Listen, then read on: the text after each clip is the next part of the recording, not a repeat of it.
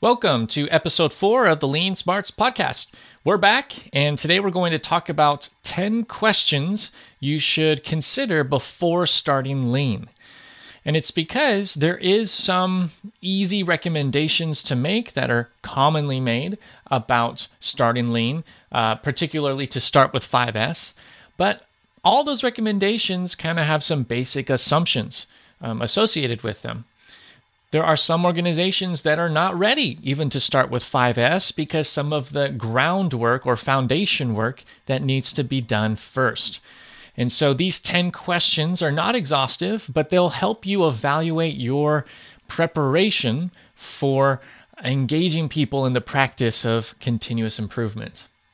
Some of these questions are more technical in their focus, and the majority of them are more focused towards people and leadership. So you'll see that coming through here. So here's question number 1 of the 10. Do you have management commitment? Top management commitment is critically important because management is the willpower of your organization. If management is not fully committed, you're not going to succeed long term. I love the joke that Masaki Imai makes about this. He wrote the book Gemba Kaizen, and it's a great read. I very much recommend it. He says there's 3 keys to success with Kaizen. The first is top management commitment, because they have to be bought in, because they have to lead the change, even become the change in the organization. And he says a little bit more about that. Then he says, here's the second key for success with Kaizen, top management commitment. And then here's the third key for success with Kaizen, top management commitment. And he's driving the point that you have to have this. You can't skip past step number 1 or key number 1 and move on to more exciting things. No, you have to have top management commitment. You cannot delegate Lean to someone else, make it someone else's responsibility. Instead, if you are top management, you have to become the change that you want to see in your organization. Because change starts with you. People change. And then changed people will transform the company. Here's question number 2. Do you have metrics to measure production performance? Now, you don't have to have exhaustive metrics, but I do love to work with smaller companies, smaller sized organizations. And some organizations do not have mature metrics or even systems to measure the performance of the company.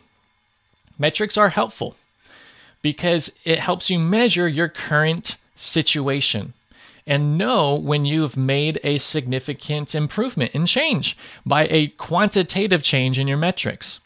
Also, if you need to maintain buy-in throughout the organization, it's harder to keep that buy-in when you cannot measure the impact of your hard-earned efforts.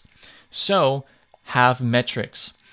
Basic metrics like lead time, how many units per hour are made, or how many man hours go into every unit, or the number of defects per month, a quality measure, or defects per million, or inventory turns, how often inventory is rotated in the building, or how much space is taken up. Even measures like that can be helpful. I go into this more in the course Fundamentals of Lean, especially hour-over-hour boards, which are one type of process metric. So narrowing it down to an individual process, you can get that granular here to measure your performance. It's very helpful. You do not have to have a big system or expensive software to do this. I've worked with some companies that don't have really any software, but there are simple metrics you can start using right away that help drive engagement, at least, and can be measured by anyone on the production floor. The third question is, do you have clear and accurate production instruction?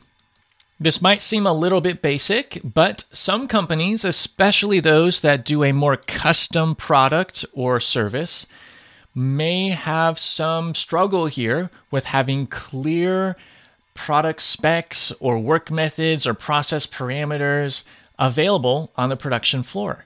And that is a holdup because if you don't have a standard, a clear standard, the first improvement is to establish one, to make one. If you don't have a clear spec on the product or an accurate drawing for what it is that you're making, then that is very wasteful and confusing, and it holds everyone back, and it holds the improvement work back. So you've got to have clarity of what is required on the production floor. And that actually spills into the next question, question number 4, of do you have adequate design and development support? Now, this phrase, design and development, is really borrowed from ISO 9001. You may or may not have this function in your organization, and that's okay.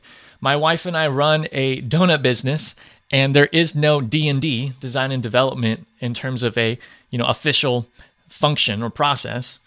But there is engineering work, even though we're not engineers by title, or research and development, in which my wife is crafting recipes for glazes and donut doughs and toppings.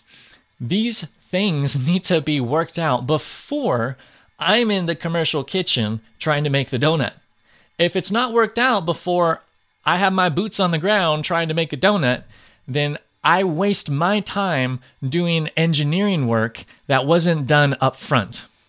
And that should not be the case. You want your production people to be able to receive the manufacturing instructions and then just run with it. Not have to back up 3 steps and figure out, wait, what did the customer want? How is this supposed to be performed? What's the correct recipe? Oh, this isn't working anyway, so now I gotta engineer it so it's something that, can be produced on the production floor. You don't want that. So do you have adequate design and development support, whether or not you have an official engineering or R&D or D&D group or process? Question number 5 is, do you have true teamwork? Teamwork is something that it's easy for you to say, sure, like we're a team, we work together as a team. A lot of companies will say, we're a family, we've been together for 20 years or 30 years, and we're really tight-knit in the family. Well, just because you are a family doesn't mean that you're performing and functioning like a team. They're actually different. So do you have true teamwork in which there are problems? You bring problems to the surface, problems to everyone's attention, and there's accountability for solving problems, accountability for performance. I mean, every team keeps a score and a record of what's being accomplished. And when a team, just think of a sports team even, when a team gets together, they practice what's broken. They practice what isn't working. They develop standards, and there's no blame orientation. It's very goal oriented, which it doesn't matter if you're the forward, the midfield, whatever department or role you have in the team. The whole team has to work together to get a job done. You gotta have true teamwork, and every company is somewhere on the spectrum of world-class, exceptional teamwork, and then I don't know what you would call the opposite of that, but the opposite. You need to gauge your teamwork because you've got to elevate that and take it to the highest level you can if you're going to truly succeed here. Question number 6. Do associates fear or mistrust management?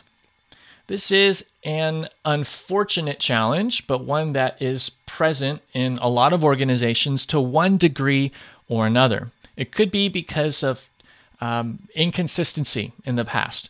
Management focuses on one thing and then it changes and diverts its attention to something else in just a couple months or next quarter, whatever it is. If that's the case and there's inconsistency, then people will have a harder time believing when you say, hey, we're going to do 5S or we're going to learn Kaizen and do this project or whatever.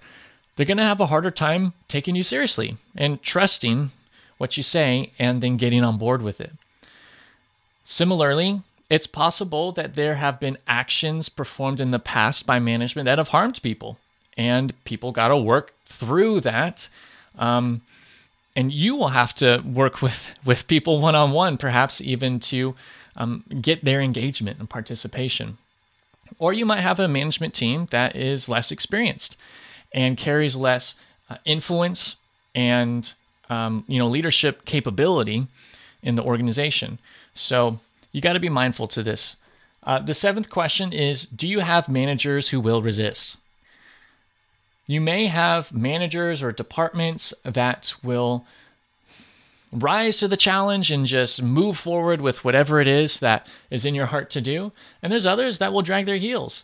They may not resist you overtly, in the open, but might be passively just kind of, holding back. And that's undesirable. So you need to be mindful of that. Could be a motivation problem, could be a skill problem, could be a need for training and understanding for them to then run with whatever expectation that you have. There will always be pockets in an organization that are moving at a faster or slower pace than other areas of the organization. The fifth question is, do you have strong frontline leaders? Because the best of the best organizations have a ton of leaders. Some of the most world-class lean thinking organizations will have one leader, commonly called a team leader, for every 5 associates, which means there are a lot more leaders in that organization than their counterparts or competitors. There might be one supervisor or manager for every 20 or 30 people, which means that the leadership is diluted in the organization, and also that every associate gets less one-on-one focus, and which is important for their development and growth. You want teaching and coaching to happen all the time, everywhere, so that all your people are improving. How do you do that when you've got 30 people who all have to get it from you? Well, it's a lot more achievable when you have many leaders. So you want to craft an organization in which you're developing leaders who develop people and have tons of leaders. And it's good for long-term planning and the legacy of your organization because it creates continuity from generation to generation even as leaders are grown and rise up through the ranks and continue the mission of the organization. So do you have strong frontline leaders? If you don't, you need to take a long-term perspective and recognize that, man, if I really want to take this far, I've got to devote some time to elevating the quantity and quality of leaders in the organization and get a lot more. Question number 9. Have you already set a precedent for teaching and developing people? If you have, then it'll be a lot easier to then roll out, Lean or 5S or value stream mapping or Kaizen, whatever it is. If you haven't, you might be putting the cart before the horse when you choose some tool and start trying to improve your processes, because you got to improve your people. You got to be investing in people. And it's not enough just to put your money where your mouth is, sending people off to training and, buying courses or books or what have you. But put your time where your mouth is, meaning, are you devoting time to the development of people in your company? If there's not time on the calendar that you schedule or you just make happen every single day, then you should question your value for whatever that is. In this case, the training and growth of people. So have you set a precedent for this? If you haven't, it's really easy to get started with a daily startup, a huddle meeting in which you focus on performance and problem solving, continuous improvement, down the road even, maybe not even up front, but also developing people. When you get them together for 5 to 15 minutes, whatever it is, in a huddle, you can accomplish a lot and lay a framework for investing in people and growing their capabilities. The last question, question 10, do you understand that 5S won't solve quality or change your production flow? I throw this one in here because 5S is easily recommended, but it's not the antidote for everything. It will help you a lot. It will create clarity. It'll create 2 things, really, productivity and abnormality detection, so you can see at a glance when something is not normal.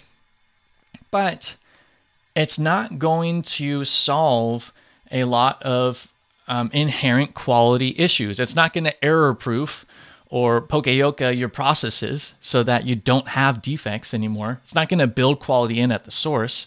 Sure, you might catch more issues because of that abnormality detection and keeping things clean and shiny and inspecting as you go.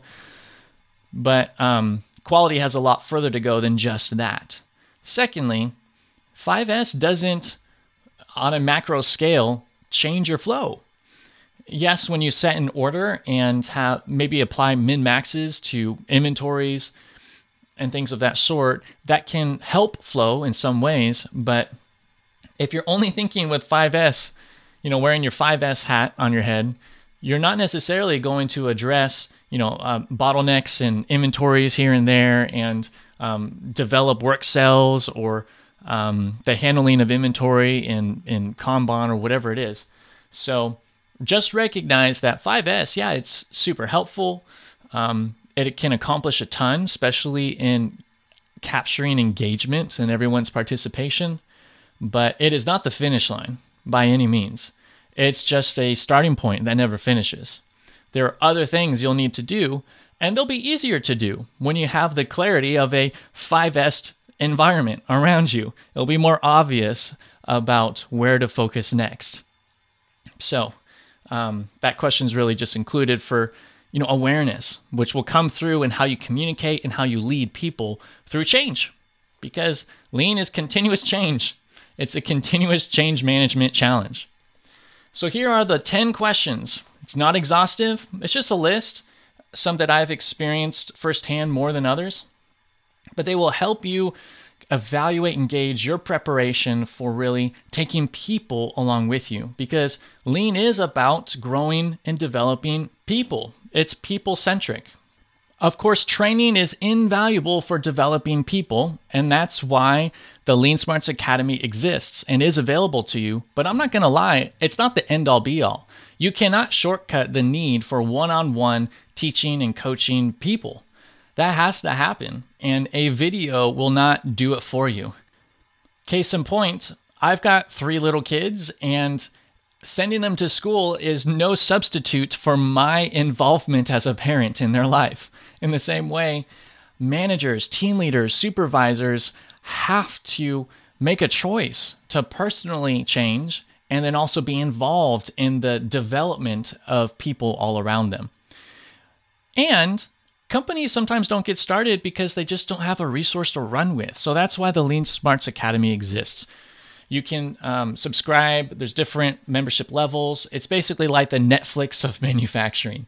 You can learn all about 5S, the 7 ways of lean, Kaizen, standardization, standard work, lean fundamentals. It's all there. And it's to save you the effort and time of creating these resources in-house. You can click the video and then apply it to your own unique situation, however is needed. If you're looking for more lean education, just head on over to leansmarts.com. There's a ton of great resources and free resources there. And I'll talk to you again soon here at the Lean Smarts Podcast.